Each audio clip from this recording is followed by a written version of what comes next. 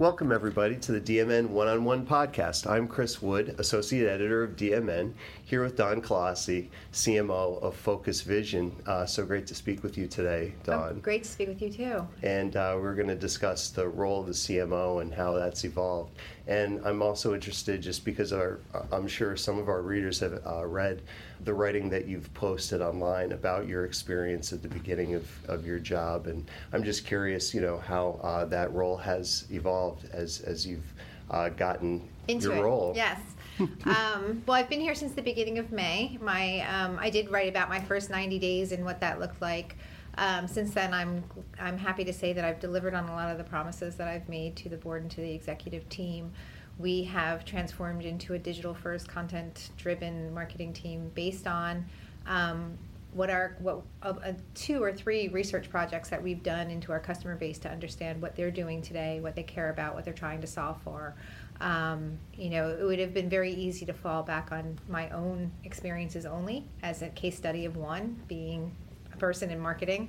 But it was really important for us to take a look at the market and what big brands, small brands, brands in between are doing to really understand their customers, how it's figuring into what they're doing. And then we've based our marketing program on that. So we ended the year with some really nice wins. We were able to develop a dashboard and metrics that we've delivered back to the board to show how we've delivered on those KPIs. So I'm happy to say that although the honeymoon is over, because you get that nice 3 or 4 month honeymoon phase at the beginning of being a CMO, we continue to hold a very important seat at the company and make great progress. It sounds like one of the things that you that really struck me was your willingness to listen to your team and to assemble your team at the beginning.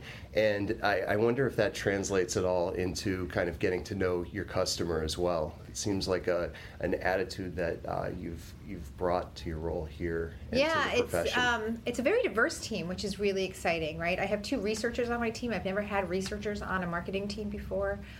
So being in a company that does research and having people who come from different large agencies who have, serviced big brands in their research projects brings a whole new perspective to the table. And from them, I've learned so much about my role and what they can bring to the table and how they could help marketing, that it's really given me a whole new perspective. You get to a certain part in your career and you wonder if you know everything, and the truth is you can never know everything. And somebody else bringing a fresh perspective and new knowledge really helps you grow and helps really shape your program so that you're using their knowledge, their research, their backgrounds, and being able to connect with your customers. I was going to say, where does research fit in with marketing if marketing doesn't have research and then now you're working with it? It's funny, research has always been part of marketing, right? I mean, everybody's seen Mad Men. There were absolutely focus groups back in the 50s and those sort of things. But the recent years, we've sort of abandoned that type of research for big data. Marketers are very enabled with click data and being able to understand, eye tracking on their website and what content people seem to be responding to based on their email open rates and their email click-through rates, and what ads seem to be performing best by what's driving it to their website.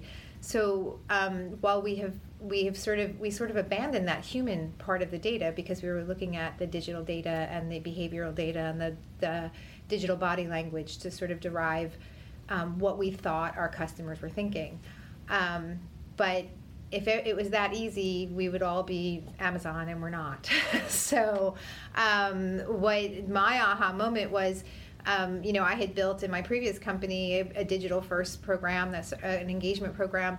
And when I came here and spent some time with our researchers, I was like, wow, we never actually asked our customers what they thought or what they cared about. We were assuming we understood it based on the data that we were getting. I think some of that was right. I think we were probably 60 to 70% of the way there, but I think we could have been much more impactful had we spent the time asking our customers, what are they struggling with? What do they care about? What are they trying to solve for? And what are their daily struggles look like? Where are they getting their budget from? Who are they trying to convince? Are they willing to rip and replace technology? Are they, those types of things we couldn't get from big data. So how would you get it? A number of ways. I mean, I think the most popular way is definitely survey data, right? Because it's easy. And we actually Focus Vision offers a survey platform, but very sophisticated surveys so that you're able to get very deep insights. We allow video open ends so that you can get that video qualitative piece from your survey.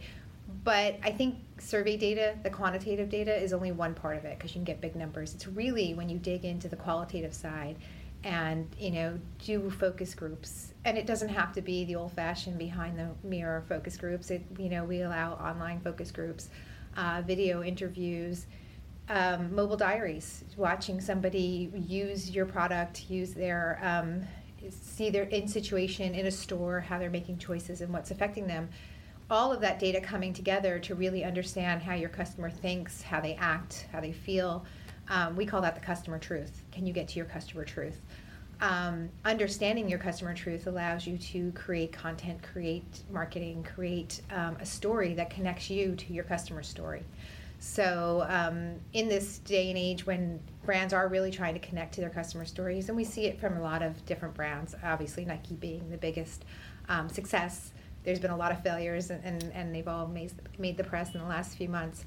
But they really understood how their customers were feeling and what they would react to, and they did the right testing, and they went through the right steps to get to a place where their story connected with their customer story, and they've reaped the benefits, the revenue benefits from that. You mentioned the digital body language, which is such an interesting idea, that people act a certain way because of the mediums that they use, the platforms Absolutely. that they use. And that, how does that change then? What are the most important platforms to reach when you mention content to reach the customer? It depends, and again, this now gets down to the behavior of your audience and what they do. We started to understand that our audience was spending a lot of time on LinkedIn, for instance. And I know I spend personally a lot of time on LinkedIn. It's probably my, if I'm waiting for something, or I'm in line, or I'm, whatever, it's where I'm scrolling. I'm spending most of my time there reading what my colleagues are doing or my peers are doing, reading new content, trying to understand what people are figuring out and if it, makes sense to what I'm trying to figure out, and can I learn from it. I am forever opening the 5 tips and 3 reasons, and because they're easy and they're fast, and I might get a nugget out of them. So taking a look at how people behave and what they're looking at allows us to get to those places, right? Marketers are very egotistic. We think we build a website and everybody's going to come to our website. It's not the case unless they're looking to buy, unless they know you're there. So you really have to get to the sites where they're already looking, where they're already consuming content, where they're already collaborating with peers and trying to learn. And that's where you have to put the content that's valuable to them. Not the content that tries to sell your product, but the content that's valuable to them.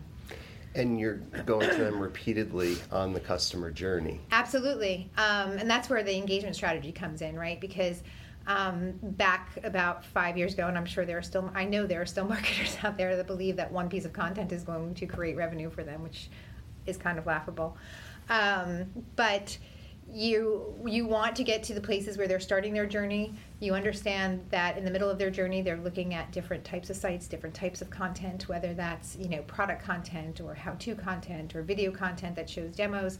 And then, of course, at the end, they're looking at accreditation. They're going to analyst sites. They're going to reviewer sites to understand if other customers are commenting, or what are analysts recommending, to sort of make sure that they're making the right decision. So your content needs to be in each of those places, in different formats, in different ways, with different spokespeople, with different sources, because you want to make sure that you're touching the buyer in every part of the buyer's journey.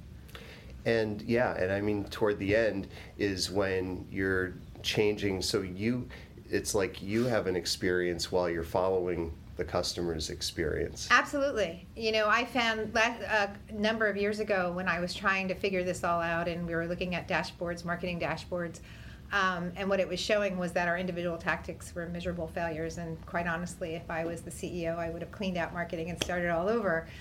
And, maybe 2 people were converting in a certain tactic or whatever, and it started not to make sense to me. like, okay, so was that the first thing that those two people did, or had they done a number of things beforehand, and this is the time when they were ready, and that's why they converted, or was it the tactic? Or so what we did was we went back and constructed what accounts that we were winning, what they were doing from the first touch we could measure them to becoming an opportunity and then to becoming a closed won deal. And what we saw was they were constructing their own buyer's journey. We weren't doing it. We were just putting a bunch of tactics out into market, but they were sort of picking and choosing along the way what was, whether it was through Google or whether it was through media programs we were putting out there. They were constructing this, and I thought, oh gosh, well, what if we constructed it? Could we make it faster? Could we find more? Could we increase our probability to win the deal? And that's really what we've done here at Focus Vision. We've said, okay, we understand our customer, we understand their truth, we understand what motivates them, and we understand where they're looking. So where do we construct that, and what the touch points are along the way that they're going to be gathering as they make a decision on who to buy. I mean, you mentioned big data going back, and that's an old idea, kind of the idea maybe. Isn't it funny that big data is an old idea? But yeah, I mean, sure. I mean, the idea is you crunch all the data and you find these things that you never would have thought about your customer that you had no idea. But here you're saying, oh, they're telling their truth right along the journey. Absolutely. And that was the sort of our big data crunch was, can we pull from all of our different systems and see where this account was? Because, marketing used to measure by contact. So if Joe Smith came in, we looked at Joe Smith the whole way and saw if Joe Smith bought. But normally Joe Smith came in and his boss bought, So we weren't able to create that clean line from the first touch to the last touch. A little more complicated in the B2B space? Absolutely. Oh, yeah. And I think the B2B space, especially in the market that I've been in, which is enterprise software, it's a longer journey. If you're buying socks, it's not such a long journey. If you're buying laundry detergent, it's probably not such a long journey. But in the B2B space, where you're spending considerable amount of money on software, there's a journey there. And there's still journeys for things like socks and detergent, but just different and not in the same way. Well, whether it's socks, whether it's new company corporate software, it's great to see this new insight into a better understanding, a better truth of the people that you're working with. Just to go back again, working with your colleagues and getting to know your colleagues, it's almost like the customer is a little bit of a colleague or a partner in the experience. Yeah, I absolutely. And my goal, I just know the way I like to work with companies. And those companies that are valuable to me in my job are the ones that get my mind share and my biggest share of wallet, right? Because I want to continue working with them because they're making me successful.